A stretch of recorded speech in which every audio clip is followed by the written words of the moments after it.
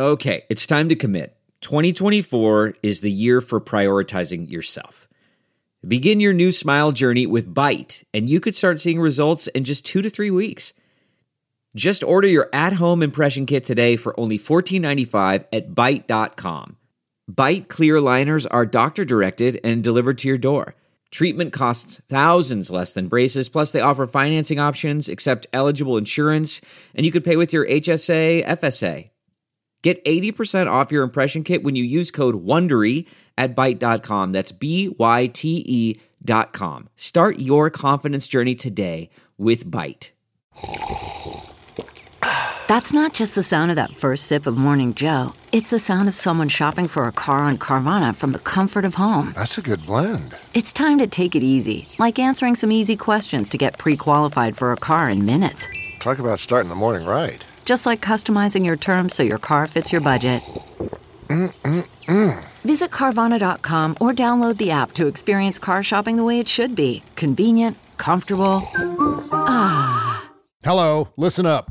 You there? You listening? You paying attention? If you're sick and tired of the commercials on the show, like the one I'm reading right now, I have some great news for you. For just $15 per month on our Patreon page, you can get the ultimate edition of this podcast, and it's entirely commercial-free.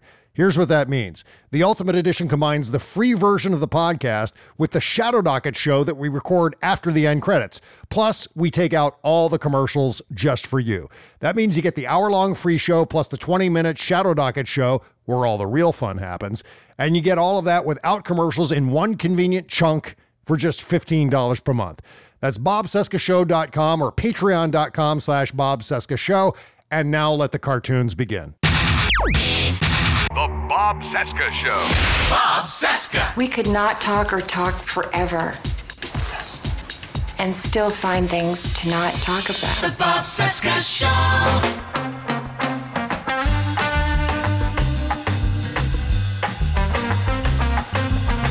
From our nation's capital, it is Wednesday, August 23, 2023, and this is the Bob Cesca Interview on the Sexy Liberal Podcast Network. Hi, I'm Bob. Hello, Bob. Hi, day 945 of the Biden-Harris administration, 439 days until the 24 presidential election. You can find me on Threads and Instagram, the Bob Cesca. Twitter is BobCesca_go.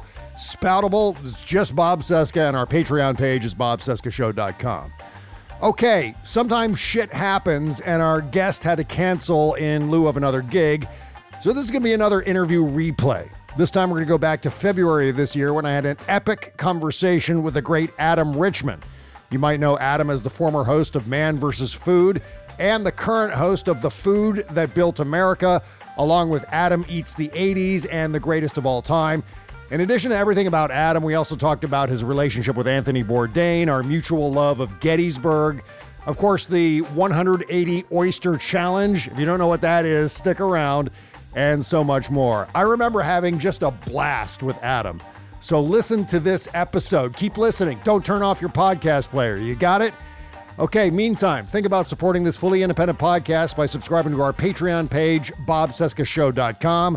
Okay, here's my talk with Adam Richman going back to February of 2023.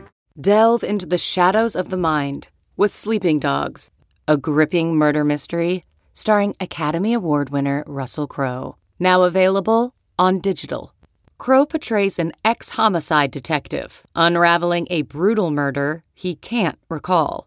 Uncovering secrets from his past, he learns a chilling truth. It's best to let sleeping dogs lie. Visit sleepingdogsmovie.com/Wondery to watch Sleeping Dogs, now on digital. That's sleepingdogsmovie.com/Wondery. CarMax is putting peace of mind back in car shopping by putting you in the driver's seat to find a ride that's right for you. Because at CarMax, we believe you shouldn't just settle for a car. You should love your car.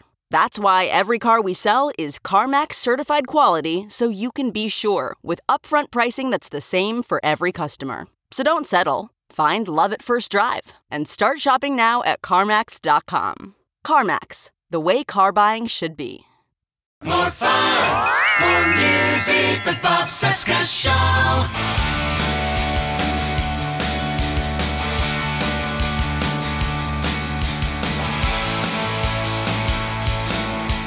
it's almost like we all, God forbid, but we almost like need aliens to attack us. Yeah. But we need Yeah. to be attacked to galvanize us as a nation once again. But that'd be Joe Biden's fault, right?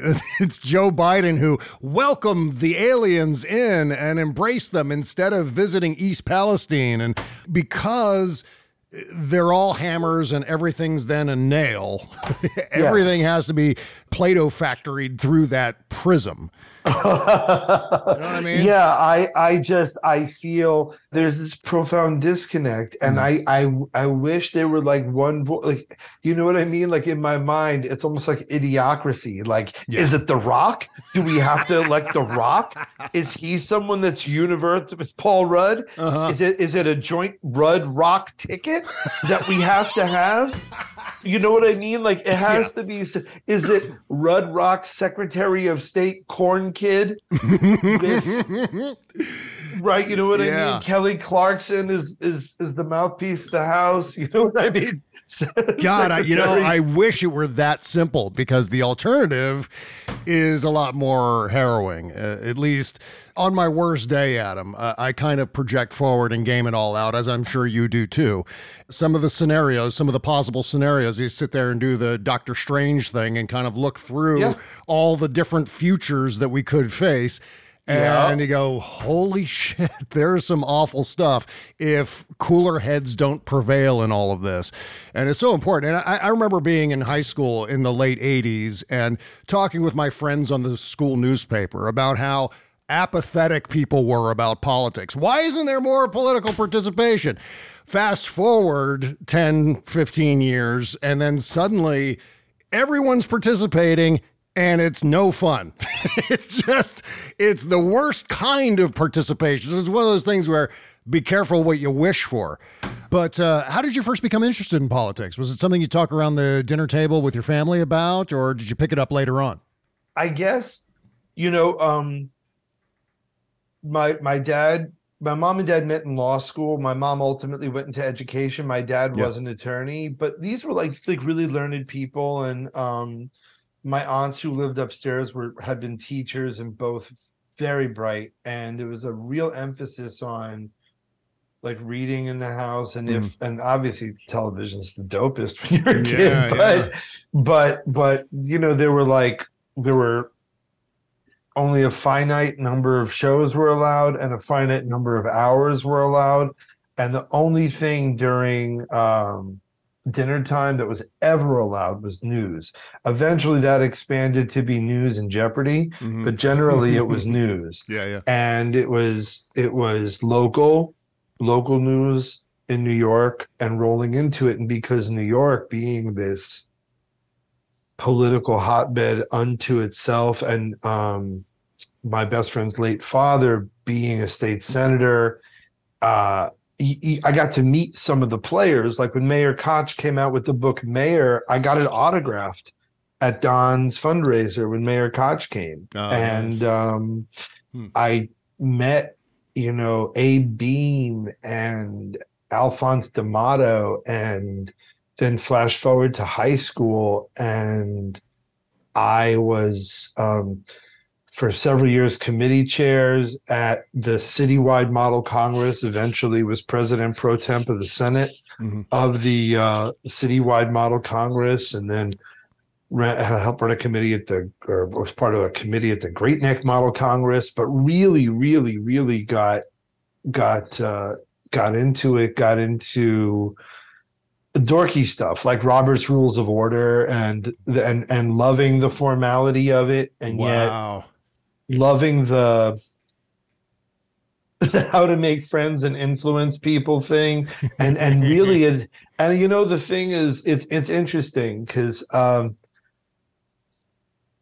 in recent dealings within my life, I've seen such underhanded and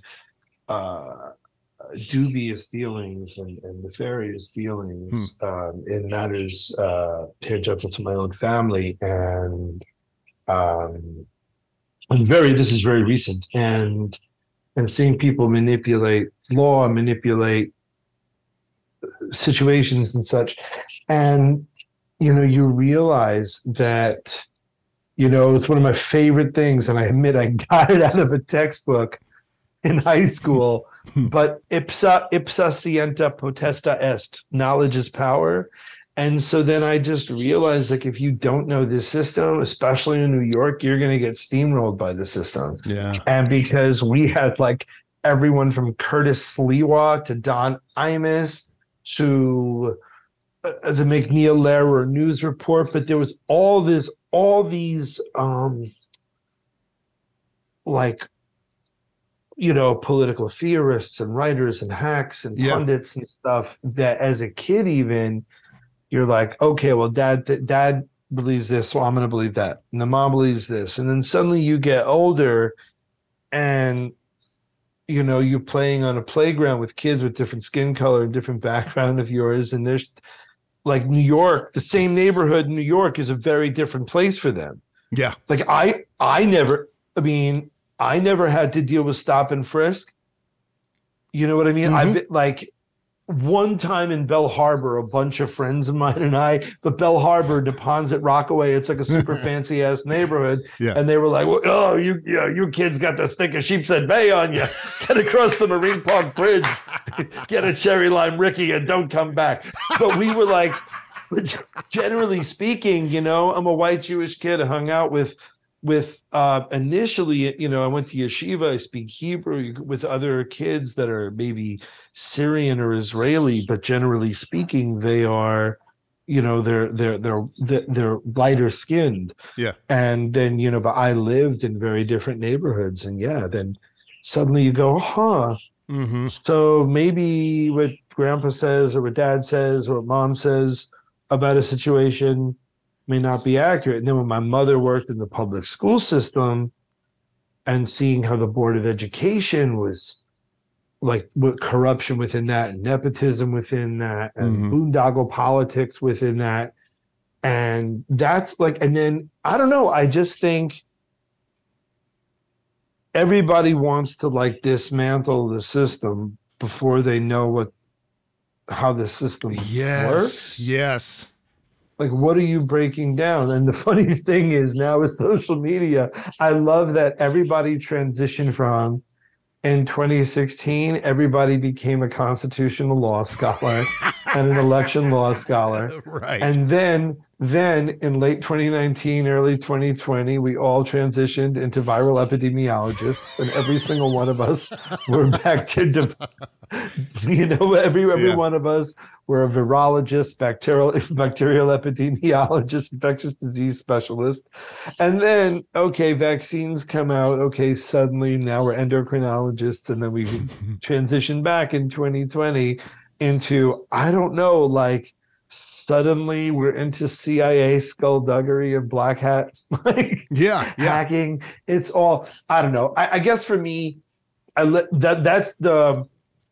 my ex-girlfriend was very into politics as well. So I think we would find these other podcasts and we would listen to Cape Up, and I listen. So every day I listen to The Daily from the New York Times, Up First with Steve Inskeep, the NPR one, and then I'll listen to, and obviously like I follow your social. That's how we connected. But, But I NPR Politics, and it's crazy. A fraternity brother of mine from Emory University, and it was funny to hear my ex is from Japan, and to hear her tell me, "Oh, I listened to this podcast called The Gist with Mike Pesca." I'm like, "Wait, Mike Pesca?" I'm like, let me look it up. I'm like, yeah. I went to college with Mike Pesca. I know him I know him very, very well. I know. But and that's the other thing too. I travel a lot, and I usually always adhere to the Thanksgiving rules of no religion, no politics. Yeah. But should you find yourself stepping on that landmine, like, I don't know, like, don't get into battle of wits with an unarmed opponent, but don't be the unarmed opponent, right? At very least, there's a great scene. I'm trying to recall in broadcast news. Yes. William Hurt is the very handsome but somewhat vapid anchor. Albert Brooks is the profoundly smart but almost undone by his own hyper-intellectualism and the fact that he's not as handsome as William Hurt. And so he's like a field reporter, but never an anchor. And he's talking about he's talking about like he's challenging his intelligence. And he said, look, I got here on my own merit. He goes, you got here because you are personable and you look great when you read the news. And he said, oh, really? You think I don't know anything? It's like, you're in DC and I don't think you know about politics. He said, can you name all the Yes. He's like, you can name all the names of the the names of the members of the cabinet? Yeah. All 10? All 10. Even though they're 15. I know, it's a brilliant scene. Yes. And then he lets it hang and he goes, you're feeling pretty good about yourself right now. I'm starting to. I'm starting to. We got to get into Man versus Food, the food that built America, all these shows. Absolutely, man. Yeah, I mean, I have 11 billion questions about Man versus Food alone. So, but let's talk about the new shows first. I mean, you seem to have, I think there's a dozen new shows that you're working on right now. Let's start with History Channel has been a gem to me, right? Like, oh yeah. Gratitude is the attitude. Like, I was a History Channel watcher, back when the lion's share of the programming was, SNL. SNL did a sketch. They go, pardon my Reich, Hitler's waiters. Now on the History Channel or something like that. Oh my God, I love it. Or pardon my Reich, waiters of the Weimar Republic. Now, go ahead. Oh yeah, which show is happening on History Channel? Is that the food that built America? So I've been with History now for 4 years. So I had one that started. We're recording this now, like in the 20s of the month of February. But just a couple weeks ago, a show called The Greatest of All Time. That's hosted by Peyton Manning. Premiered. I'm part of that one, and that's essentially trying to ascertain, just from a poll and experts and stuff, we try to vote on what is the GOAT of, or who is the GOAT of inventions, candy, sports car, stadia, dynamic duos, and by that I mean the choices ranged from Lennon-McCartney, Cosell Ali, Procter Gamble, Orville and Wilbur Wright, and so on, Woodward and Bernstein. So what's the GOAT of inventions? So then the one that just premiered on the 19th, and that one's on Sundays 9/8 Central, is called The Food That Built America, and that's season 4. Right. And that is by far one of the best food shows I've seen, even if I weren't lucky enough to participate in it, but arguably one of the most kick-ass experiences I've had doing a show, just because there's just something like, and this has nothing to do with hubris, like if you're a remotely intelligent person and then you enter a creative environment and everyone wall to wall is so smart, so bright, that the producers and associate producers that are in the hallway and the person behind the camera and everyone is so operating. It's like Toronto when they had Ken Griffey and they had A-Rod and they had Buhner, and they had this stacked team. So I just so Food That Built America, for people that are listening that don't know, essentially is a combination of these really beautiful cinematic reenactments and expert sort of exposition and background, like sort of talking head stuff. That's what I do. And season 1 was about the big boys, like just profiling. the people whose names are now over towns and stadiums and highways. So Hershey's, Kellogg's, Heinz, Coca-Cola, Reese's, McDonald's. Yep. Season 2 was about the big rivalries, Coke and Pepsi, Burger King and McDonald's, Campbell's and Heinz. And then eventually Pizza Hut and Domino's. Season 3 was where I really was like, wow, I'm truly Lucky 8 Productions is who produces it. And do they do all the blank that built America shows? Because it's a whole franchise, right? They don't. Okay. No, they don't. And that's true. So earlier in the year, I had done Toys That Built America. Right. And that was the second season of that. And actually coming up is Rebels That Built America. And so the whole Rebels That Built America, it's the Built America series, began with the men that built America, and that was with Carnegie and Rockefeller and Astor and J.P. Morgan, and again, I think no show looked like that. And Campbell Scott, like I was a fan of his as an actor, but his voiceover, it makes me seem smarter and cooler than I actually am. Like Campbell Scott, like I've done 4 seasons, and it's so funny because I get a kick out of it. Mom takes pictures and she sends it to her friends. But if you look on the cable guide, it says Food That Built America. It's like Campbell Scott, Adam Richman, and it's like I want him to like record my outgoing message. It's just he's talking about like pickles and Cheerios and stuff, and he's making it sound like the Rock of Gibraltar. It just looks like sexy ever. Yeah. So, but yeah, Built America started with that. Then Leonardo DiCaprio produced the Titans That Built America. They did vehicles or machines. And what was cool was History Channel rebooted Modern Marvels. And it was a show I always watched, but they brought it back with a host and they let me host it. And we did it in tandem with Machines That Built America. So for example, there was an episode on Indian and Harley, and we got to film at the Yamaha factory in Noonan, Georgia. We did a thing about John Deere and about DeWalt and Black & Decker and Stanley and Snap-Tite and Milwaukee and all the amazing tool companies that quite literally built America. Yeah. And we got to go to the DeWalt factory, and oh my God, like my hairy-chested Y chromosome tool boner. And you know what killed me? Like, so I'm the dork I really became a DIY guy recently.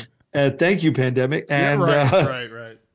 And I had a dream drill, if that sounds stupid, but I had this like drill. Like I didn't need it, but I always kind of wanted it because it was like a 50 cal Browning of a drill. Like you could you could like pierce like the heart of dawn. You could pierce darkness with this thing. So and ironically enough, so they were shocked that I was such a fan. I really got on. I took pictures with everybody on the line, and it was just a really lovely time. And they were really very, very, very smart in terms of COVID safety because this was in the height of the pandemic. Lovely. And they wanted to gift me my dream drill, but standards and practices limits the value of any kind of gift I can receive, apropos of the fact that legally it can't be perceived that we were paid to film at their establishment. Gotcha. Yeah. And it killed me. So they called and they ran it up like low key. It's like, did y'all have to call? Like, I understand they're by the book and they were being smart, but Adam really wants this drill. Yeah. Get him like, the y'all damn could have drill. waited till the end and just met me in the parking lot and go, listen, we know you really wanted this. And, I mean, whatever. I can't bitch. I've been very blessed. So buy your own damn drill, fat boy. What is it about the Built America series that's so appealing? I mean, outside of your participation, but from the inside looking out.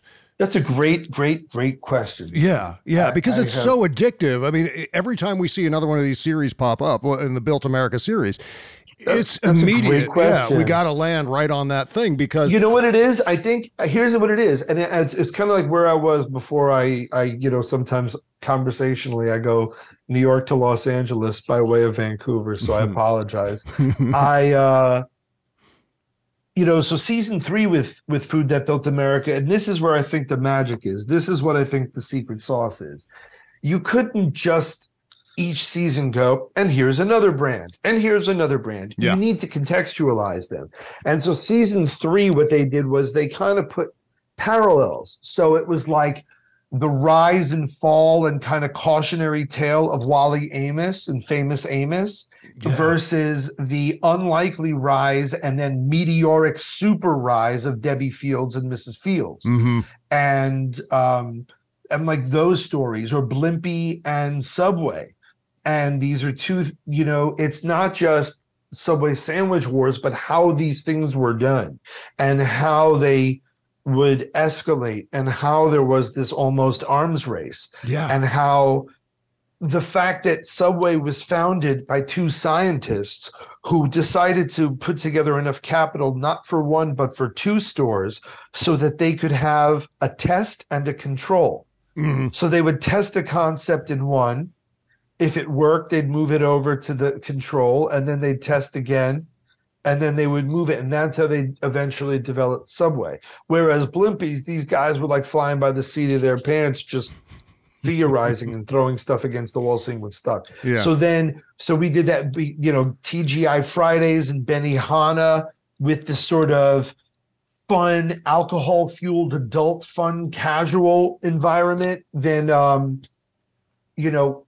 moving into this season, which I think is maybe the coolest, which is where you realize it's food and comestibles and this offshoot of the food industry that really has this untold billion. So what I'm talking about is this season, it'll like, it's like the first season where we'll address things like with social media, like the chicken sandwich wars between Chick-fil-A and Popeye and the creation of those 2 brands.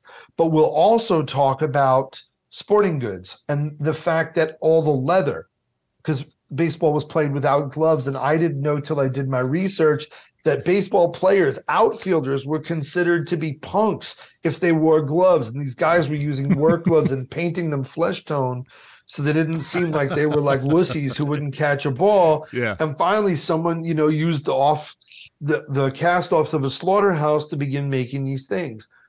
But we talk about spirits. For example, Smirnoff. How do you sell a Russian spirit in the middle of the Cold War to a Russia-hating American public? Cuervo, how did it grow? Well, then you stop and you go, all right, let's walk it back. Well, this is the prohibition. Every American distillery is shut down or it's destroyed. But in Mexico, the distilleries are still running.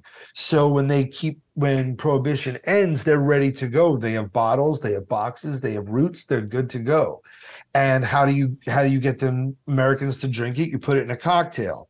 So one bartender, and there's all those mythical tales about it, but ultimately makes a version of a drink called a daisy. And it's just a citrus, a sour, and a clear, like a vegetal spirit, like from an agave, whatever. So he does this, and the Spanish word for daisy is margarita. And that's gotcha. Wow. There's so many attributions. Like there's an actress who was allergic to brown liquor and he made her this drink. There are some people who say that it's actually attributed to Rita Hayworth. Other people say that there was a German diplomat named Marguerite that was actually done for. And the vodka thing, believe it or not, in the height of Don Draper madness, its selling point was that you could drink it at a business lunch and people couldn't smell the alcohol on your breath. These were the ads that Smirnoff was putting in print. Oh, my God. That it will leave you breathless. And the man who brought it over, this brilliant, brilliant marketer, there was a local bar in Hollywood, good mixologist. He knew that this guy could probably figure something out. So he went there with the owner of that bar. The owner of that bar, the bar made their own ginger beer, was dating this starlet actress, what have you, who inherited a copper fortune on a copper mine. Mm-hmm. And ultimately, they used that bar's ginger beer, said it had to be served in a copper mug, and created the Moscow Mule. And that was how the whole mythology of the ginger beer and the copper came about, was so that they could all derive profits. Mm-hmm. That his bar for the ginger beer and his girlfriend for the copper mugs and his boy for Smirnoff. Yeah. And then Smirnoff strikes that deal with Cubby Broccoli and Ian Fleming. And then all of a sudden, James Bond is drinking Smirnoff for the next 20-something years. Ugh. And the thing that I love about the Built America series is, and this is maybe the kicker, right? Because it's obviously the juxtaposition between, usually historical reenactments suck ass. They do. We all know it.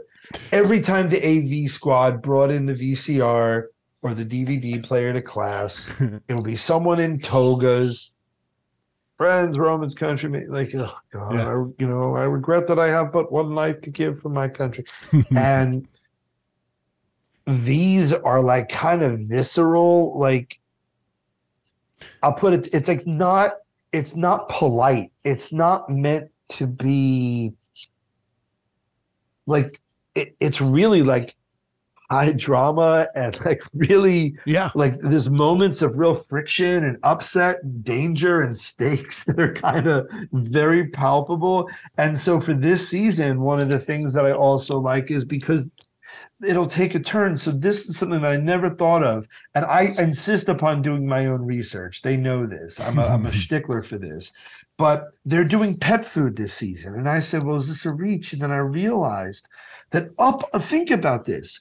There is evidence that Homo sapiens sapiens and felines and canines of one species or another have been companions for tens of thousands of years ago. Yep. And yet, it wasn't until the 20th century, with the advent of kitty litter and specialized food for pets, that they became domesticated.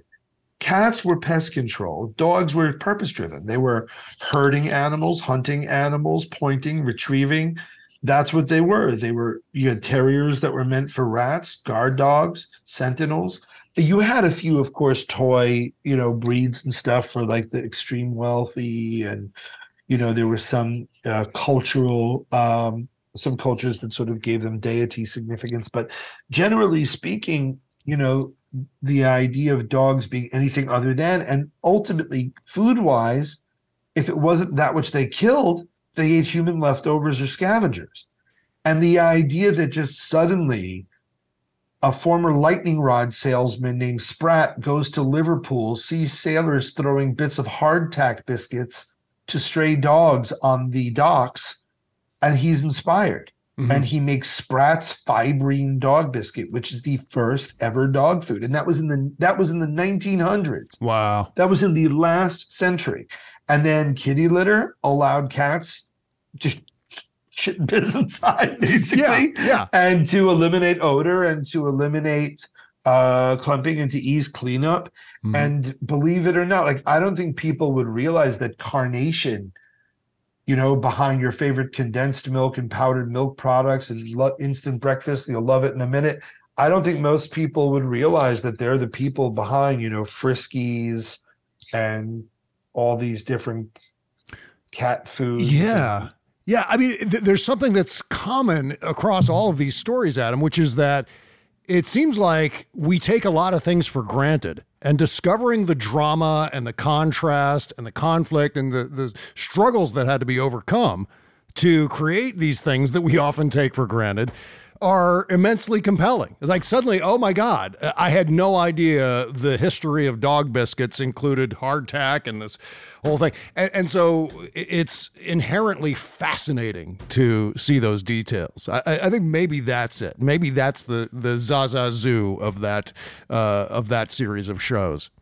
You know what it also, especially in this post-pandemic world, or even during the pandemic where everyone was an entrepreneur and everyone was selling bread from their homes, or I make pizzas and you page me and I deliver the pizza to your house, and these underground dining parties. And, I have so many friends that, the buzzword is I pivoted and whatever. Yeah. But I will tell you two things. Number one, in doing the research on all of these people, you realize these suckers, men and women alike, from every walk of life, every race, religion, whatever, they would have been successful at anything. Like, it's just like Rosalie Totino, like from the Totino from the, the pizza roll. Oh yeah, sure. She went from finding the stray leftover orange peels in her school playground to eat the leftover orange pulp on the rinds in the ground to being the first ever female General Foods executive. Incredible. Worth millions of dollars. Wow. With a business she built with her husband in the back of the pizzeria, in the back of the pizzeria. And I feel that, and you realize like Heinz had something like 45 failed businesses. Reese's was fired from Hershey's and started making chocolate with chocolate he stole from Hershey's. Yeah. Like these guys have like the biggest kahungas ever. I mean, the one, you look at the story of Anheuser-Busch, you have the son ousting the father. You have at Dunkin' Donuts, and you see, and these are brilliant. Like, ultimately, you realize it may be the crappiest message that any dreamer can have is like, your third grade teacher is right. Like, you got to pay attention in school. You got to get smart, because it's just so evident that these hardworking, smart people, and you realize that it's that combination of grit. Like the fact that like Debbie Fields, like, I don't know if you know what she looked like or her background. No. Was like, she was is a breathtakingly beautiful woman, and was the wife of a Palo Alto executive who was making these cookies at dinner parties, and someone kind of disrespected her and spoke down to her and made a very diminishing comment about her intellect and her aspirations about baking. And I believe she may have misspoken and said orientate as opposed to orient. But and she got a loan for the crappiest rate. I think she got a rate at like 22%. For her loan, and her husband had to put his childhood home up, and they did this thing, and she pounded the pavement. She wasn't getting enough customers, and she decided she locked up, she put cookies on a tray, she walked around Palo Alto and said, would you pay for a cookie like this? Then come in. And she walked around and she did that, and she was married to a man who considered himself an economic futurist. Translation, he used computers, and suddenly she didn't have to go to all the locations. They could all be networked. So she could check P&L, she could do ordering, and then once she was able to batch ingredients, then she could keep her recipe secret and just deliver the cookie mixture to the place, and it's just mix bag A with bag B, add this, and it becomes this proprietary thing. Auntie Anne's, can I tell you, I went to the first Auntie Anne's pretzel, and they gave this lady deliberately, this man at the mall in Lancaster, they deliberately still kept that franchise open. He gave her a place by the parking lot, not in the food court. Because she saw that the mall was the thing. She said, okay. And she starts making these buttery pretzels, and the smell alone. But then what did they do? Walk around the damn mall with samples. And then they followed the smell and whatever. And within 2 years, that mall manager bought 3 franchises for his damn self. And that's the thing. And you see like the heart, like these people. And the second thing I was going to mention is I've been doing food TV since 2008. I've gotten offers to do sauces and restaurants, and I've been a schmuck maybe and left money on the table because I haven't done it, but I didn't want to do it half-assed. And I'll tell you, it's doing this series that's actually put the wheels in motion. For sure, it is. And like you go, like to hear that like Mark Cuban built his first business for $8,000. Yeah. And he sold that company, for billions, and then bought the Mavs and and turned that into a multi-billion-dollar franchise. So the thing is, for me, I really do think that now people are watching Food That Built America for the inspiration. And now what's really cool, I really do mean that about this series, because it's not polite, because it's not whitewashed, because it's like the edges aren't sanded down and they make it look awesome and gritty. And like, for example, and think about this, right? Mm-hmm. I'm a white Jewish kid talking to you in the middle of Black History Month. And to finally be able to show, like, people don't know this. And I didn't. As a host of Man vs. Food, I would openly talk about how buffalo wings came from the Anchor Bar in Buffalo. It's the only story I ever knew. Yep. And then you realize that there was a man named John Young who had a restaurant called Wings and Things on Jefferson Ave in Buffalo, which at the time amounted to Buffalo's Black Main Street. And he was friends with a boxer who had gone to like the Washington, D.C., Baltimore area. There's another restaurant called Wings and Things. And if you've ever been to DC, you know that they have something called mumbo sauce. Oh, yeah, absolutely. So bright red. And the difference is buffalo, hot, sour butter. The difference is mumbo sauce is hot, sour, sweet. But he did mumbo sauce wings in Buffalo first. And when the racial violence and the race riots in Buffalo hit a fever pitch, he and his family moved to Tulsa and then subsequently Chicago.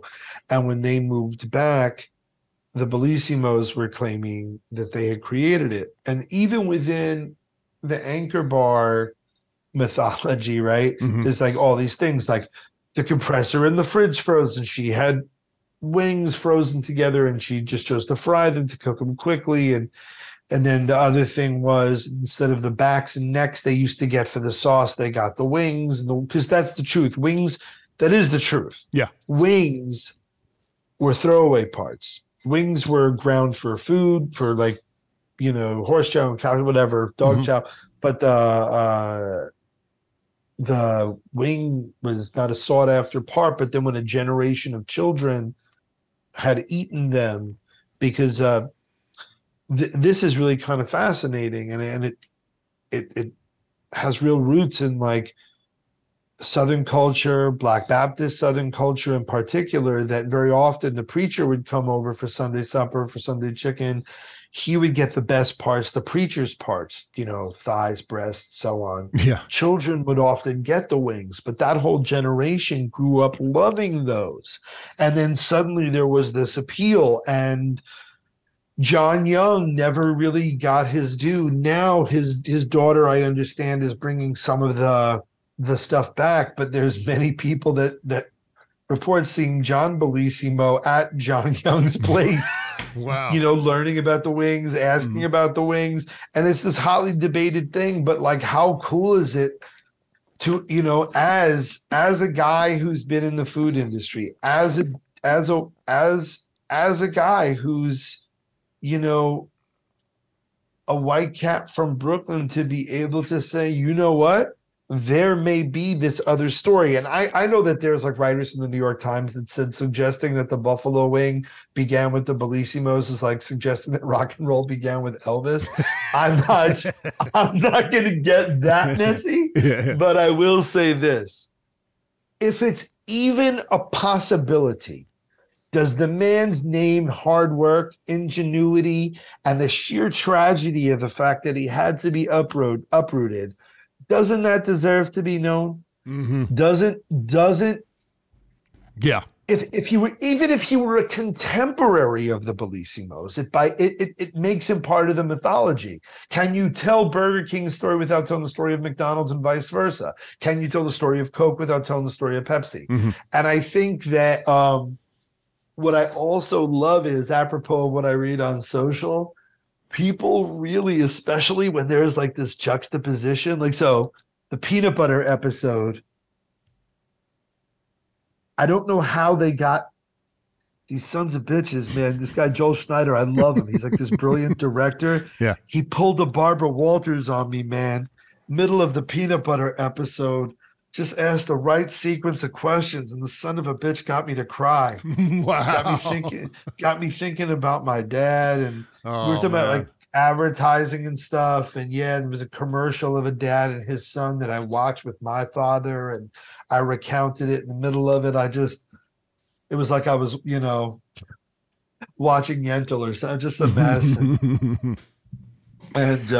But yeah, like but it's, to me, sure, sometimes people want you to shut the hell up with the nickel knowledge and the awesome little rando facts, but other times it's cool. Like, I didn't know that one of the two men who created Peter Pan peanut butter, when his one partner died, the other one tried to screw him over, he just left and created Skippy. That it's the same person. Or that Peter Pan never, isn't that wild? Yeah. Or the fact that the Peter Pan brand has never to this day paid the J.M. Barrie estate $1. And how the Popeyes brand avoided Mel Blanc and syndicated comics getting any kind of copyright infringement. Yeah. He said Popeye's chicken was based on Gene Hackman's character in The French Connection, Popeye Doyle. Right. And he got out of it. And he was this wild man who raced speedboats. And then the flip side is, you have Truett Cathy, who had sort of like a coffee shop and diner, and he wisely moved it near where there was an airplane plant. Mm-hmm. And what the same poultry provider for the airline, I believe it was Delta actually, the same poultry provider for them had accidentally brought the airline size of chicken breast, the grade A chicken breast that was too large, because at the time everything was cooked on the metal trays that were partitioned. Yeah. So the chicken breast had to fit in that little square, and they gave them these Big Daddy chicken breasts that they couldn't use. So they went next door and they said, listen, we'll give them to you for cheap because we have to unload them. They're going to spoil. And Truett Cathy says, well, listen, my people, they like chicken on the bone. I don't have to do with chicken breasts. So they said, look, so he sees a deal, he takes them, and he messes around, and he eventually tries to recreate, I think it was his mother's recipe, and he doesn't know how to do it. It takes him 20 minutes and he makes a mess. But ultimately, believe it or not, like out the gate arrives at bun, mayo, 2 pickles, soft bun, no seeds, brings it home. His kids call it his chicken burger. And the Chick-fil letter A was to indicate the grade of the chicken breast. Oh, wow. And it was the same hours of his initial establishment. That's what's reflected now. So that's why they're never open on Sundays. I see. And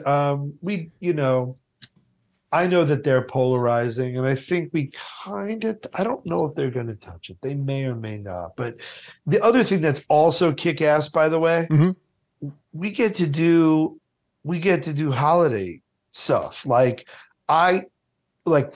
candy corn, Peeps, candy canes.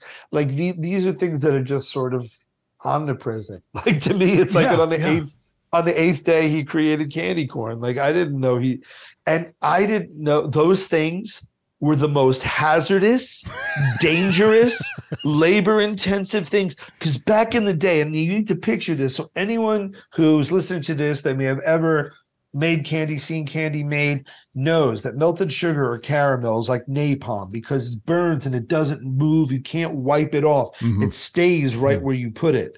It's like lead. It's no bueno. So I can get into this whole caramel thing, but so essentially there would be little molds that were upside down cones with the point down and the spherical surface, the circle at the top. So it's an upside down cone. Yeah. And the size of candy corn, you would have to by hand pour a cauldron of each of the colors, just a little bit into each of those little tiny things. Oh, so you'd pour just the white. So it was a 2-person job where one person would hold the thing and the other person was back to back and would guide the stream, and they would walk and pour this stream of lava into this little tiny thing, and then they'd wait for the white to cool, and then you'd pour in the orange and wait for that, and then whatever, the yellow, and then you'd have to pop it out the mold, and now, you know, people hate them, people love them. It's nostalgic, it's disgusting, it's what have you. How are candy corn not like $1,000 per candy corn, given the labor intensive nature of it? Yeah. Now it's probably extruded. Back in the day, that was the whole dilemma. Wow. Because there was popularity, but automation needed to catch up with the demand. The irony is, the other thing is Peeps. Peeps began with the wings of the birds extended, but that truly required, there's a whole art to marshmallow sculpting, and ironically enough, women proved to be the most adept at it. And it was funny because if I recall correctly, and like, I don't care, let the Peeps company come at me, like Big Peep coming after Peeps Adam Richman. Yeah, Big Peep. I love it. The Peep lobbyist. Oh man, Adam Richman found under like a layer, like buried in a silo of glossy purple sugar, full with marshmallows. But no, if I'm not remembering that, the sort of ne'er-do-well prodigal son who kind of came back into the fold from like a random background was the one who said, just do them with their arms closed and they're less labor intensive. And so you can make the mold where it looks like that they're like a dove, just sort of in repose, whatever else. And just by pulling up on this thing, you make a beak, and then we dot the I's and whatever the sugar is. And again, even in the studio, among the assembled throng of faithful, people were like, I like them stale. I was like, who hurt you? What are you talking about? I love marshmallows. I love marshmallows. My right love handle in particular, I think, is mostly fluff. Not only by consistency, I think by derivation. I really do think, oh my God, my dad, may rest in peace. I remember we had gone fishing and he surprised me and he had made fluffernutters. And like, imagine that, like, talk about a Norman Rockwell moment, like with your pop, you go upstate, you're fishing in the Catskills, dad breaks out on like the shittiest white bread, which is always the best. And, you know, and you're having a fluffernutter. And so, yeah, so then the marshmallow, and the thing is so polarizing. Even the episode we just did about cereal, that people, back to politics, people don't realize, like, Ronald Reagan switches to essentially supply side economics, Reaganomics. The 80s is flooded with cash. And suddenly he lets the FCC advertise directly to children. And you can now, even if there's no cartoon tie-in like Fruity Pebbles, where Post was able to take a shot at Kellogg's for the first time. You know, people forget that's not a Kellogg's cereal. That's a Post cereal. Yeah. You know, from the makers of Grape Nuts and Postum, you know, is Fruity Pebbles. And the irony, just to see, like, okay, General Mills, this is what I mean about why the show is so inspiring, about the pivoting. Yeah, yeah. Because it's very linear thinking. What is it? It's not Occam's razor. What is it? What is the... It's I hate to say it, it's what Elon Musk talks about, but where he's almost like this, the simplest explanation is often the most. That's Occam's razor. Yeah. So that essentially, I can't believe I got that one, Final Jeopardy hours. But yeah, so holy shit, I'm going to buy a lottery ticket today. But essentially, so General Mills has a hit with Cheerios. Kellogg's is like, how dare they? We own breakfast.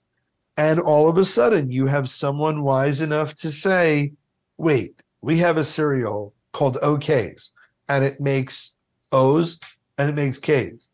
Okay, kids love O's, so let's stop making the K's. Just take the K mold out, make more O's. Yeah. You just make more O's? They can't be the same O's. You have to do something else. And they create Fruit Loops. And the toucan, the irony is, right, the toucan has no sense of smell. The toucan can't smell. But Wow. the same guy who created Tony the Tiger, same guy who created Snap, Crackle, Pop, has the brilliance. And this is what I mean when these human beings are dialed in. You think that it's I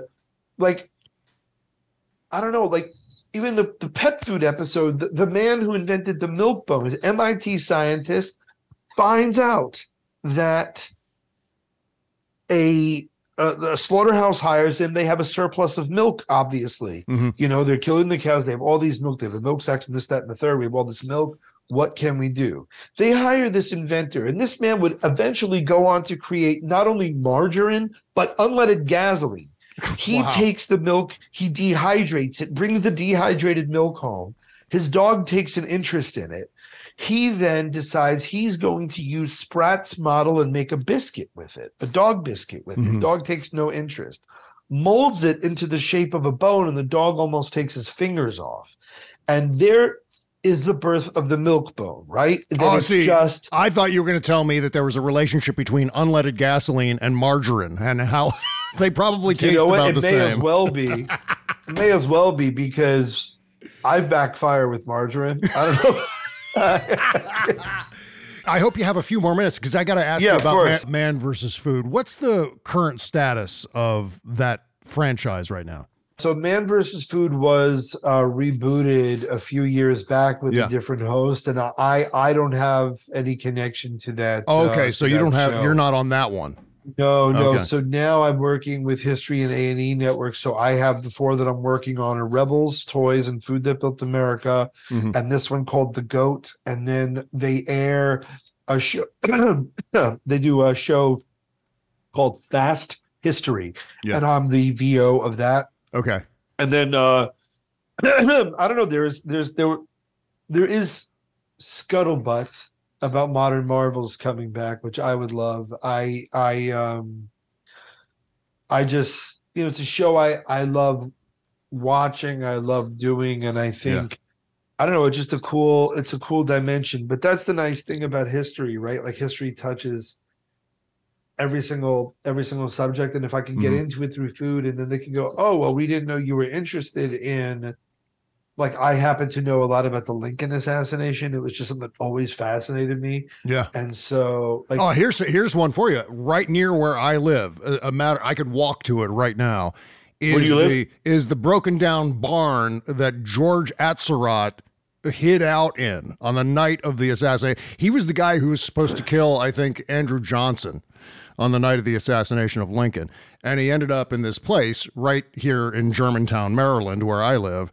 And it's literally around the block. It's incredible. And there's not even a historic marker there. Awesome. George Atzerodt. Yeah, I thought you'd get a kick out of that. Is the barn still standing? Yeah, it is. In fact, I think I'm going to go down there and do an Instagram video one of these days while there are no weeds or leaves on the trees or anything like that, so I can get down there. But it's literally right off the road. And ironically, this is just a strange coincidence that the road that it's next to is the road that inspired Country Road Take Me Home, the John Denver song. So it's like this weird, it's called Clopper Road in Germantown, Maryland. And that was the road that he was singing about in that song. Of course, the song was written by this other singing duo out of Georgetown.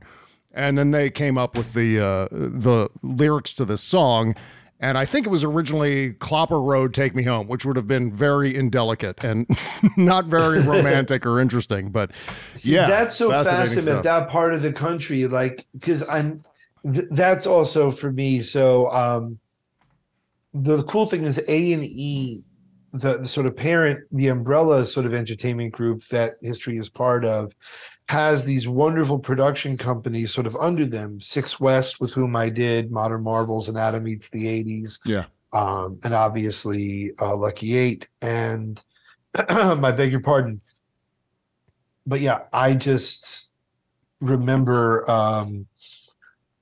very, very well that when we were filming very close to Gettysburg, and my father was a Civil War enthusiast and we never got to go, that, like, when you have the ability to actually walk there, and, you know, obviously the Rebel Army went to Maryland after their defeat at Gettysburg.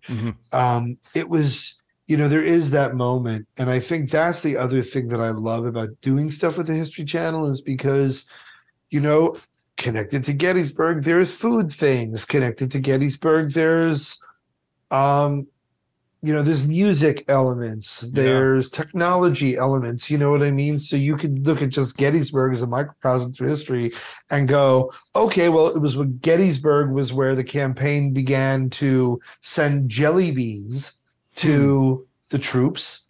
And then there was the musket, and then all, whether we went from the smooth bore to the actual rifling of a musket and the mini ball and that technology, and then grape shot and the cannon technology. I mean, it's just, it's pretty cool. And yeah. So in terms of man versus food, though, back to your initial point, not doing anything with that, but the guys with whom I built that show, who went on to build the juggernaut that is 90 Day Fiance. Mm-hmm. We're gonna get the band back together. So we have something in the works. So it's at its nascent stages now. So neither to the king nor the fool will show a half-finished project. So best I shut my mouth. All right. Well, if that happens, I'm very much looking forward to it. And just real quick on Gettysburg, I'm also a Civil War enthusiast, and really? I have spent so many hours in Gettysburg. If you ever need, I mean, I'm not a licensed battlefield guide or anything like that, but I know a thing or two about Gettysburg, and of course, it's only about an hour from here. So if you ever need a tour, Adam, I'm available. I went 4 days. I went 4 days in a row. And I will never forget this as long as I live. So because of COVID, there was a lockdown at the place we were supposed to go. Yeah. So we were just cooling our heels in Hanover, PA, fairly close. Right. And so you would drive through a town called New Oxford, and there was this great cafe there called Deja Brew. Some of the best baked goods, lovely people, fantastic coffee. Yeah. And I'm talking to my director, and I was listening to the Battle of Gettysburg podcast on the way to the battlefield again, and I'm recommending to him to go, and I'm telling him about these amazing muffins and this. And I said, holy shit, Matt. He said, what? I said, I finally, even though I have no children, like, oh my God, I finally am approaching peak dad. And he said, what do you mean? I said, I'm driving to a Civil War battlefield while listening to a Civil War podcast, telling my friend about a place to get a great muffin. I said, the only thing left for me to do is start reading submarine novels and use the phrase to do BM.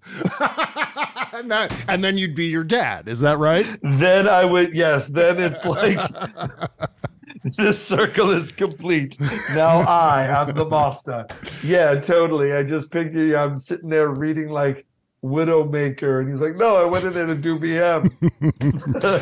Well, let me ask you just a couple things about man versus food, and then I'll let you go, Adam. Please do. Was there ever a food challenge that was so horrendous that it made you want to never eat or be near that food ever again? Oh, several. You know that the oyster challenge in New Orleans? Yeah. It was 3 years before I could even have one. There's a brilliant chef named Carrie Savona in New Haven, Connecticut. And he did some fancy, he had like a Campari gelée or something on it. It was magnificent. But yeah, it's taken me a while. That one, and then there were certain foods like I was never really that into that were parts of challenges that I was like, okay, now I'm there, like now I'm good and done. Yeah. The other thing is there's certain like I'll go back. So I've been back to Juan in a Million in Austin, Texas several times because the Mesa family are just 201, the most lovely human beings, like the best. Yeah. But when I see people order the challenge or order those breakfast tacos, like I remember how good they were, but they're so rich. I remember how my molars were like aching, like so cloying, like like you licked every 9-volt battery in the world at once. Like your jaws, like I'm doing it now, remembering it, like Oh no. like clenching your jaw like a character actor playing a Nazi. It's like, yes, you're going there, yes, like the clench. That challenge was 8 Don Juan El Taco Grande breakfast tacos, which is a 3/4 pound taco consisting of potatoes, eggs, cheese, and bacon. Oh my God, so Adam. Good. They're so good. Wow. And that's the thing. They are excellent. So these are parents that cook. Like, that's the thing that's bananas. They're there constantly. They were teachers. They worked in a school, and they opted to do only a breakfast place so they could spend time with their children. And they cook for customers like they're their kids, and their salsa is fantastic. And the thing is amazing. And they're honest. Like, I was like, is this like a local cheddar? Is this like a Mexican thing? And she's like, it's Land O'Lakes, Adam. Like, oh. And also, to be clear, that oysters challenge, first of all, it was 180 oysters. 80. And second of all, in that food challenge, man was victorious. You conquered that one. Barely. You want a behind the scenes? You want a little behind the scenes? Please. Exclusivo? Here's a little exclusivo. So I had to learn about rights and clearances early on as a little bit of a pop culture vulture. I always found myself, there was a bad time in Kansas City when like my creative juices, like my energy level was low, my creative juices were low, and there was far too many Borat quotes, like far too much. I like fucking horrible. Oh, God. So bad. Just like, oh, Adam, dude, take away your union card, you know? But generally speaking, you could make references, but you couldn't use tunes. Yeah. So like I was smart enough to know like how to finagle that. But if anyone else sang something or played something, we obviously couldn't use it. Or likenesses on t-shirts. That was an issue. So I was, and the show hadn't aired yet. It was only the commercials had started airing when we were in New Orleans. Wow. I remember because we were filming by Café Du Monde, and while I was filming my intro read, which later became like a shit show because I get out of the van and people would jump in. But when we were filming the intro read, I heard someone say, "Is this for that show, Man vs. Food?" And they're like, yeah, that's the one. So, I just, I remember in New Orleans, we were at Acme Oyster House, and it was about the 11th dozen I began to feel unwell. And normally I would have some kind of receptacle near me in case I got sick. Yeah. The issue was we had, you have interns, and sometimes, they're new and they vacillate in quality, vary in quality rather. So they didn't do what they were supposed to do. And I saw that it was underneath the table that had the clipboards and the camera equipment and bullshit. Mm-hmm. And I needed it, but I didn't want to say out loud to my director, "Can you bring me that bucket?" Because I knew once I said that was it. That energy's in the room. Assholes are going to be saying, "Oh, he's going to get sick," and you don't even need that energy, right? Yeah. So I'm just trying to plow through because there's no time limit. And the 12th, so I'm like, whew. So the 12th dozen lands, I believe, I think that's right. The 12th dozen lands. And there was a table to my right. And if you watch, it's this one dude like freaks out. He's like, ah! He freaks out like right in my ear. I actually mime stabbing him with my cocktail fork.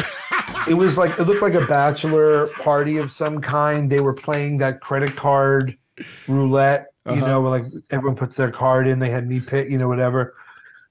So they were next to me, but they, like most people in New Orleans, were drinking. And so I said, because I knew they can't use everything during this long ass challenge. So I just said out loud, I went, "I've come this far, I can't stop now."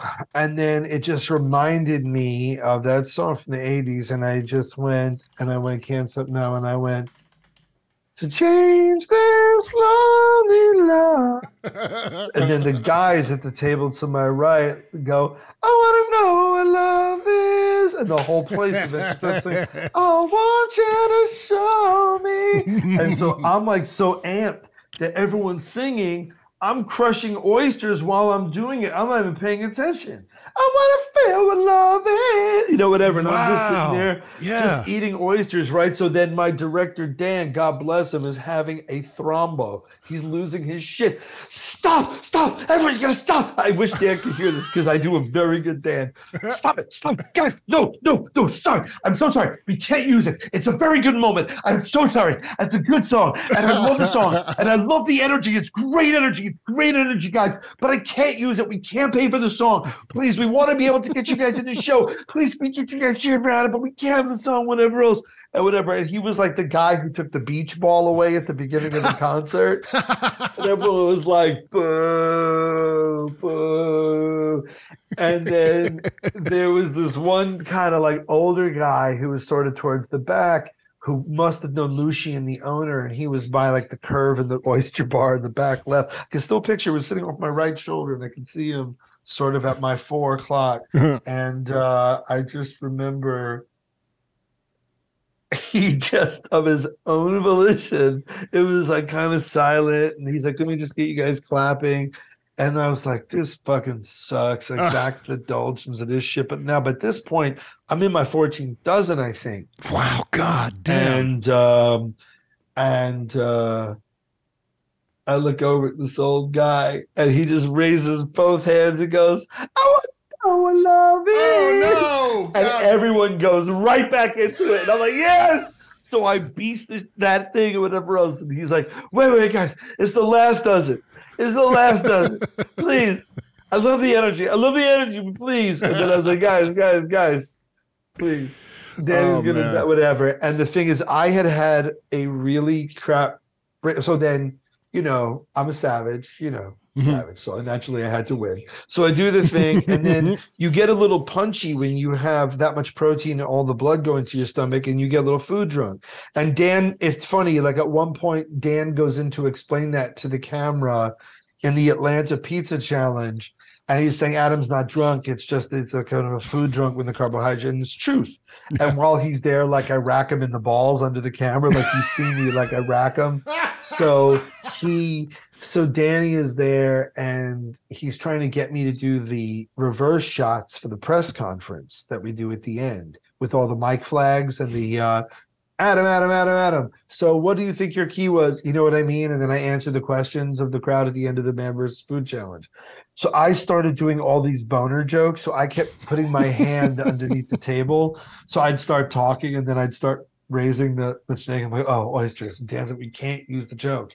And it was getting, I'm a ham, dude. Like Jew that I may be, it was getting a laugh. I'm not stopping. And then so I had a bad breakup, and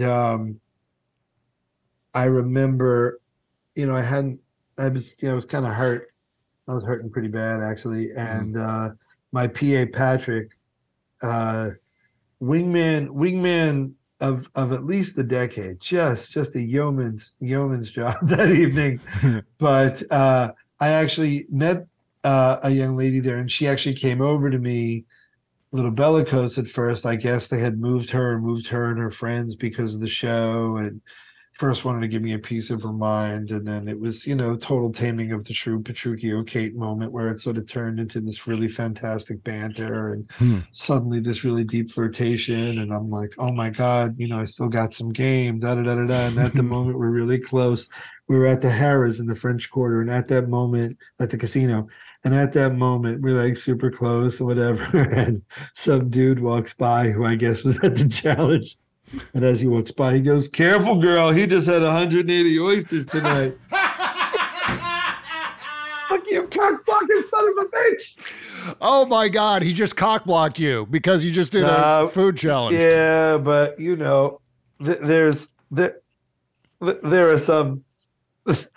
some blocks are easily surmountable. It was just like, you know what I mean? But it was just such a moment of like, dude, really? Oh, man. Really? Yeah. The irony was, though, Yeah, it was. But she didn't run off at that point. I mean, No, that's what I'm saying. Yeah. That like, he gave her the caveat. After at that point, if she wanted to mTOR, that was on her. And no, and it was the funny thing was, right, that I knew, like, I was like, before we go anywhere else, and I was very chill about it. I was like, hey, before we head anywhere else, let me just hit the restroom. Like, these guys were like all chill and I'm drinking with everybody, but unlike them, I had 180 oysters first. Right. So let me use the restroom as kind of a loaded question. Yeah, so I was just super low key about it, and then just waiting there, doing, Hasselhoff's stomach on Baywatch level, like muscle control, like, and then I came out fresh as a daisy. Like, I went in fighting Klitschko, came out fighting Mayweather. Like, I was lighter, I was happy, I was like, yay, laissez les bon temps rouler. Hello, New Orleans. Yes, and to this day, you still can't listen to Foreigner, can you? You know what? Actually, that still gives me the love.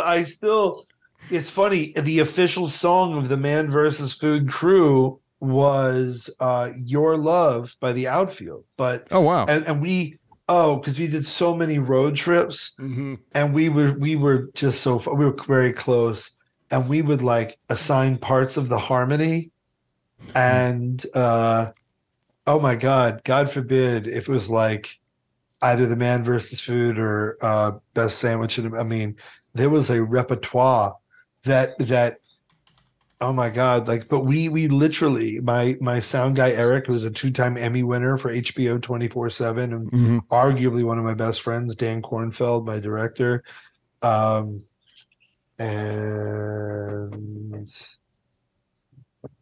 I think that was the three of us, and then there was one camera guy named Scott that was sort of part of this when it began in Boulder. But no, quite literally, we had a very tight harmony on Your Love, and I would just take the falsetto because I was the only one who could, and then those guys would come in like angels. These guys wearing they had what's it called? The Leatherman, the multi-tool, on their belt. And they had the cargo shorts like every crew guy ever has, and wearing Merrills. But yet all of a sudden, because Dan had been a drummer and Pete Fackler, these guys just together had voices of angels. It was absolutely delightful. Oh, man. So Josie's on a vacation far away and whatever. And then these guys would come in tonight. Oh my word. And people would be like, what? Of course, what Just makes amazing. it to HuffPost is me by myself doing the Humpty dance.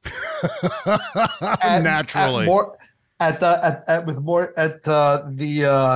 the Harvard Club for Morimoto's party. I'm like, oh, okay, that's what you got. Right. Thanks for nothing, why didn't guys. you get Morimoto doing Sweet Child of Mine?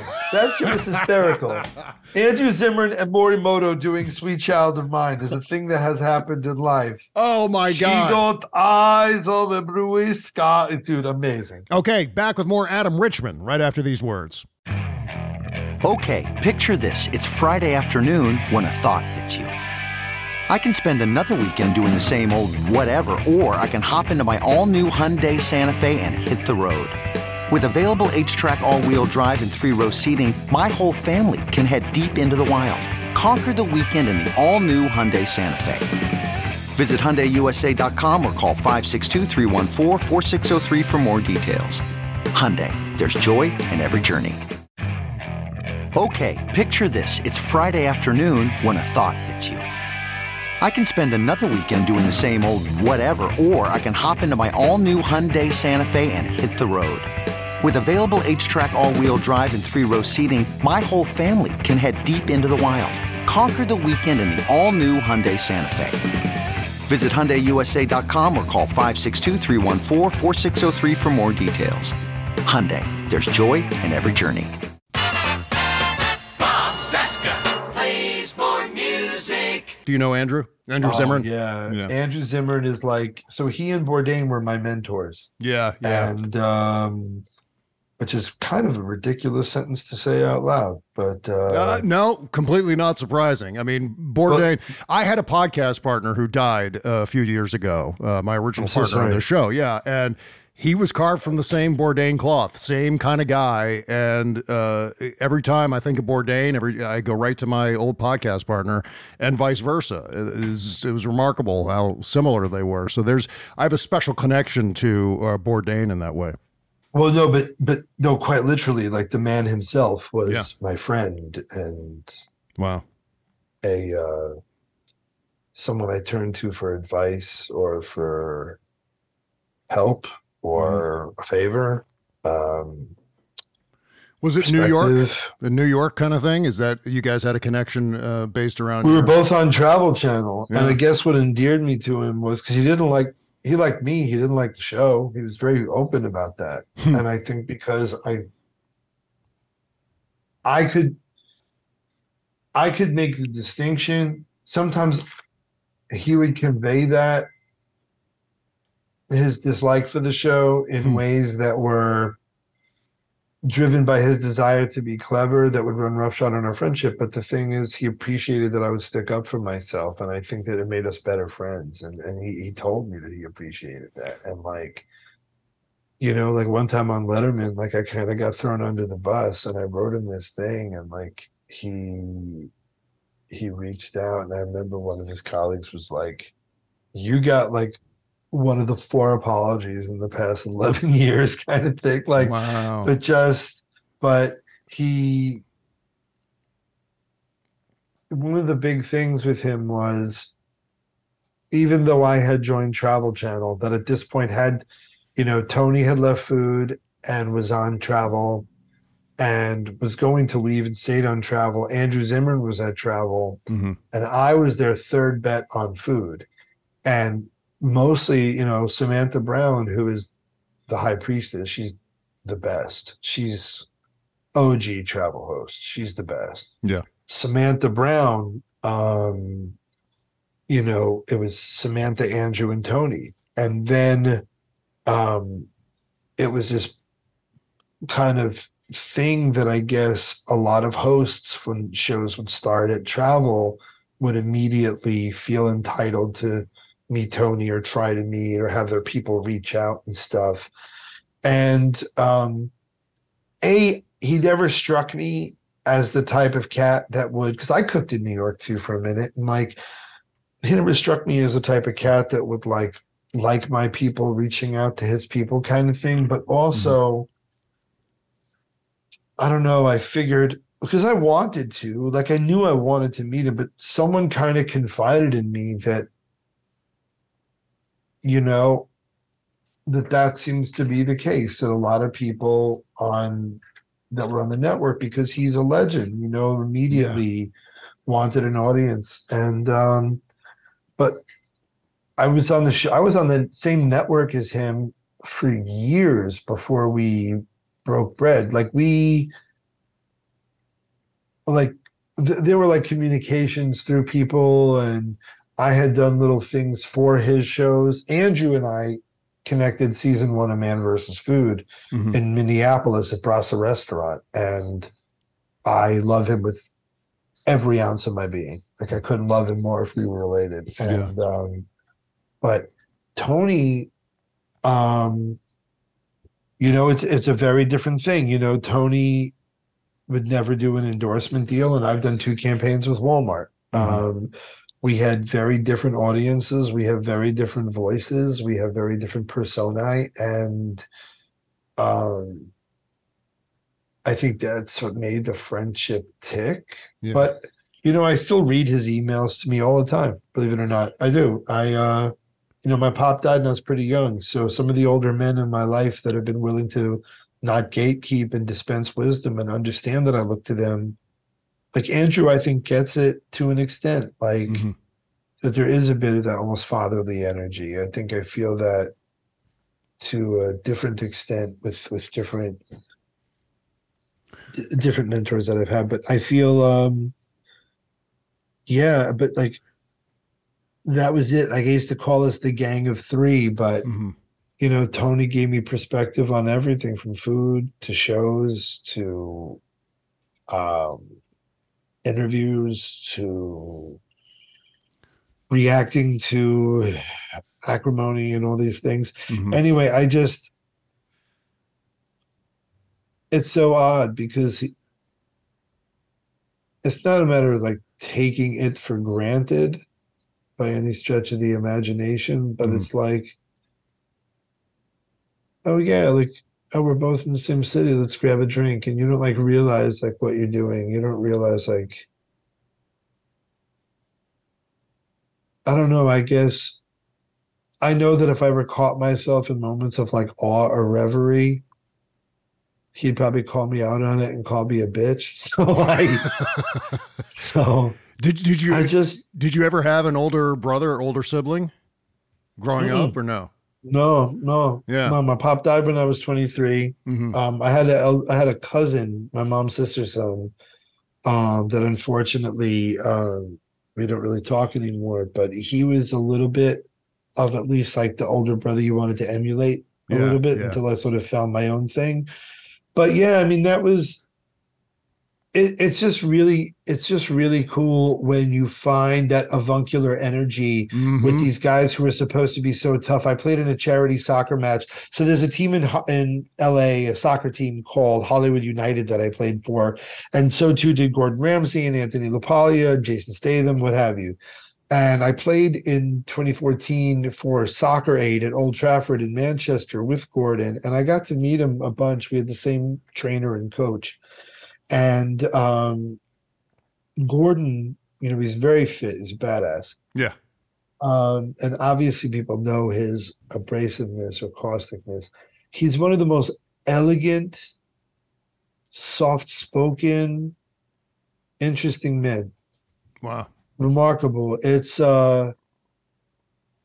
well, and he also has that big brother thing, which is kind of where I was going with the Bourdain, or with a question about whether you had an older brother, because it seems like Bourdain had that personality, and I think Gordon Ramsay possesses it to an extent, where you kind of look to them as being sort of a Sherpa, as a guide to how to handle things, how to deal with whether it's fame or the grueling production schedule of a show, traveling and so on. And it seems like both of them would be immensely helpful along those lines as kind of a mentor. It's weird how that comes. So can I tell you one of the best people? Because, I didn't deal very well. I admit I didn't handle well or deal very well with the pressures of representing something larger than yourself. So I've been in instances where my behavior has scuttled the show that then cost other people their jobs and opportunities. And that's something that still hurts. It's just, you snap judgment, act like a goddamn idiot on social, and then suddenly the show you're working on gets scuttled and restaurants lose publicity and cameramen lose work, makeup artists lose work, so on and so forth.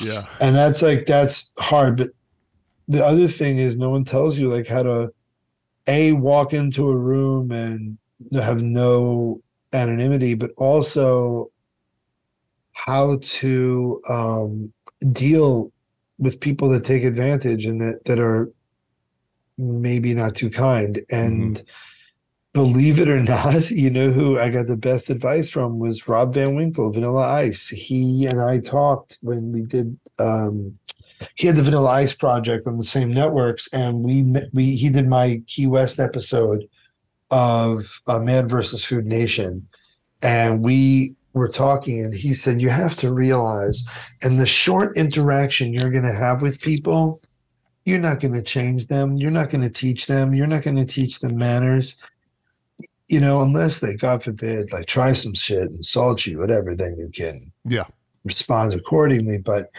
he's saying you're not going to, the home training that missed them, they're not going to replenish it with you in that moment. So I mean, so like, and the other thing he said was take every picture, sign every autograph, and you'll have an army of fans that will follow you everywhere. And I think that that's also really very, very, very valuable, very wise wisdom. And so that was the thing I guess I got was like, I got what I got from Tony. Andrew, thank God, is still with us. And he himself is a continued source of inspiration, but also like admits to his own vulnerabilities and frailties and stuff. Yeah. And I think that what's cool is as I move into other fields, as now, like I say, Food That Built America is kicking my ass into creating frozen food and creating sauces, that there are people in those spaces that have infinitely more experience than myself. And I feel like even in our relationship, like that there's a little bit of like a big brothery father-sonny thing. And it's actually quite beautiful, I think, because it makes it seem less workish. I don't know. It makes it seem less I don't know. The collaboration seems more organic. Yeah. It seems like let's do this thing, buddy. Right. It's a lovely feeling. And I'm super blessed. And that's, may I be quite honest, and I say this not because I'm drinking the company Kool-Aid, that's how I sort of knew I was in a great place with history. Like every show from the jump, I worked with this really wonderful director named Thaddeus on season 1 of Food That Built America, and working with Joel Schneider and he on these other ones, and the whole team. My God, there's too many people to even Roz, so many people, but and even behind the scenes, makeup and camera and that. But like, there's this beautiful collegial energy, like the cameraman and like my director from Adam Meets the 80s and Modern Marvels, I've known for a handful of time, like fraction of time compared to other people in my life. And yet I was invited to his wedding. I wasn't invited to these other people's, like we're that close. Yeah. And I think that there too, I think that there's a bit of even brotherly energy there. And ironically enough, that director and I have begun like putting together. I want to write a Gettysburg. I don't know if it's. I don't think it's a movie. I think it's more of a TV show. But yeah, we're both like super into it. When we're not recording, I have to tell you, I have a really. I got him because of my montage of the way I wanted to cut the episode where Sickles decides to advance. Oh yeah. And the moment he decides to, like, it's everything. Oh my gosh. Up to and including, see, people who are now listening don't know that this man who killed the nephew of the composer of our national anthem. That's right. Stabbed him to death in Lafayette Park. And the first man cleared of murder by reason of temporary insanity, who bought his way into a generalship by breaking that upside down fishhook of internal lines. And that's the thing, right? This is supposedly you can get into a fight in any bar in Gettysburg if you open the door and shout out, Sickles was right. Exactly. Yeah. And he was not right. He was responsible for a lot of carnage on that battlefield, including losing his own leg. Yeah, which apparently is still in the museum, because I know he visited the bones every year. Yeah, that's a good question. I want to say that it's moved around quite a bit. It may still be at the Smithsonian. I got to double check on where it is, but I think you can still go see Sickles' amputated leg. Unbelievable. But the irony is, though, he's the guy who had it made into a national park, though. Yeah. There used to be, what is it, $1 rent-a-car? Like on the battlefield. Yeah. There was a Stuckey's on the Pickett's Charge battlefield. Incredible. Stuckey's for real? Yeah, there was a Stuckey's right in the middle with a gas station and everything, the pecan logs and right there on the Pickett's Charge battlefield. Yeah. Incredible. Yeah, that was I was trying to describe it to someone, and I was trying to say, it's like a museum you drive through. Mm-hmm. But there were moments, and I know that I met someone there who's wearing a History Channel hat. I said, "Hey, I work for History Channel." And he was one of the official guides, and I realized I had watched him in two of the specials I had watched in advance of coming. And I saw him right by Devil's Den. And I had hiked down from where Chamberlain was. Yeah. So I went straight down that run down to Devil's Den. Mm-hmm. And he said, I asked him a couple questions. He gave me his info, but he was like, "There's no ghost, there's no whatever." But whether or not I don't know. I felt on the covered bridge. Yep. So again, maybe I tempted fate, but I laid down in the wheat field, and I played the song that the young boy sang on my phone. Oh, man. And I laid down in the wheat field. This probably means nothing to people that are not Gettysburg. You know what? I don't care because I'm into it. And it was "O Come Ye Disconsolate" was the song. And so I laid down in the wheat field, which was really very heavy. But what was crazy was right by the railroad cut. So I had met these guys by, what is it? It's that big monument, that big tower monument. And it's where, who was the one they said was drunk? Whose men were cut down by the Union. They hid behind a wall and shot them all, like what kind of standing where they were. Yeah. Oh my gosh. That's a good question. The monument you're thinking of might be the Pennsylvania Monument, which is pretty tall and ornate, and that's sort of right in the middle of the battlefield. But there were also those. Oh, I know which one you're talking about. No. Yeah. It's like a long green. There's like a lamp. Is it like an eternal lamp or something that's lit? Oh yeah. The eternal flame. The eternal. Yeah, I know. FDR dedicated that on the. Yes. I would say the 75th anniversary. Yeah. Right. And so supposedly there was a let me see, I should open my podcast thing. There was this one well, there was some fierce fighting up there on the first day for sure. Yeah. There was this one. So I met these guys, they recognized me, and it was really cool. I don't know if it was like a guy's trip or a bachelor thing, but one of their friends that they had hired a driver. Mm-hmm. They had a van, they were drinking, but one of their boys was like clearly really into it. He made them each a binder with like maps and this and that and the other. And he really knew his shit and he was guiding them and stuff. And we were talking and he just said, he said something about, I was just telling them about drunken whatever, and I can't remember. It was a Confederate officer who some of them are saying, it's not true, but supposedly he marched. It's where they thought it was haunted, but it was actually just swamp gases or the gases from it was the gases from the bodies. It was the gases from the bodies that were interred escaping, and people saw that and they thought it was, who was it? I can't. I'm trying to think. Was it Iverson? Harry Heath? God, I'm trying to think of. Was it Iverson? That's entirely possible. Yeah, really good question. I would have to go look that up because I'm blanking on that particular story, but it sounds vaguely familiar. So I'm trying to reach that cortex of my brain that stored that information. Crap. So like I love it, and we were filming Modern Marvels, or Adam Meets the 80s, and we were filming with the man who created Big League Chew, and I was explaining to him that my friend and I want to write this series, and we've begun sketching it out. Mm-hmm. And I was trying to talk to him about like all these little things that happen, like how.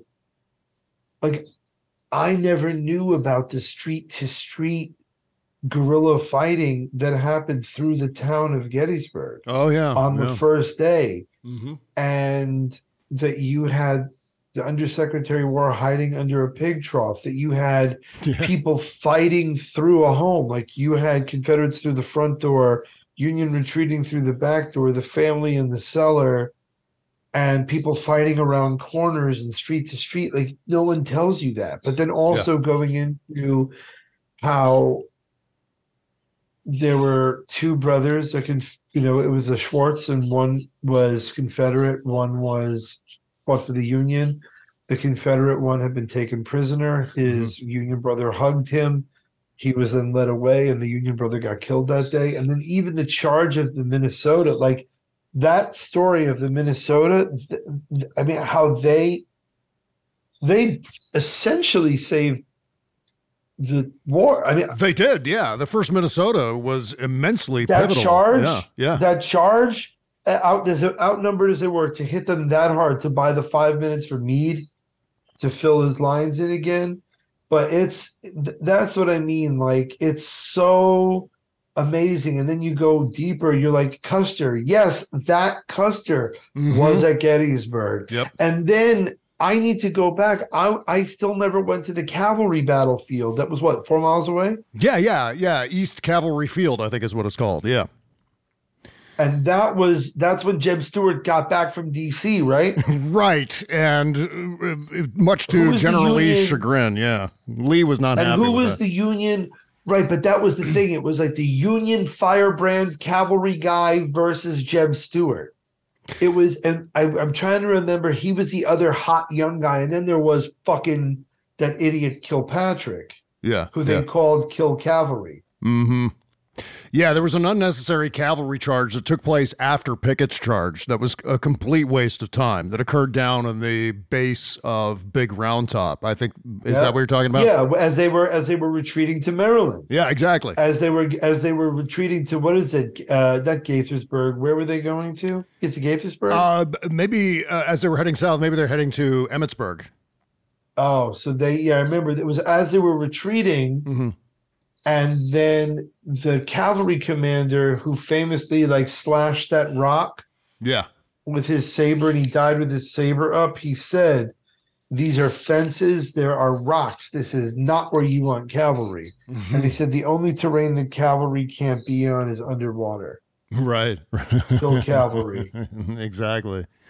But yeah, and anyway, the tourism of that battlefield too is utterly fascinating. That's a whole separate story that I'm just utterly into. I mean, the forensic analysis of where the electric train went through the battlefield and across Little Round Top, all that stuff is just the entire history of the battlefield since the battle has been not as compelling as the battle itself, but almost as compelling. Very interesting stuff. Oh man. So, Adam, thank you so much. Yes. You're absolutely the best. Thank you for being so incredibly generous with your time, too. I know you're super busy. Thank you. You're a delight to talk to. Hope we could do it over a beer or something, or go to a battlefield, or go to that barn. I'm 100% into it. Okay. Alrighty. I got links in the description for all of your stuff, all of your socials, and I'm really looking forward to doing this again, mainly because I never got to ask you about the Ghost Chili episode, which was absolutely legendary. Let's do it again. Okay, my friend. We'll talk to you soon. Thank you. Take care, brother. You bet. Bye-bye.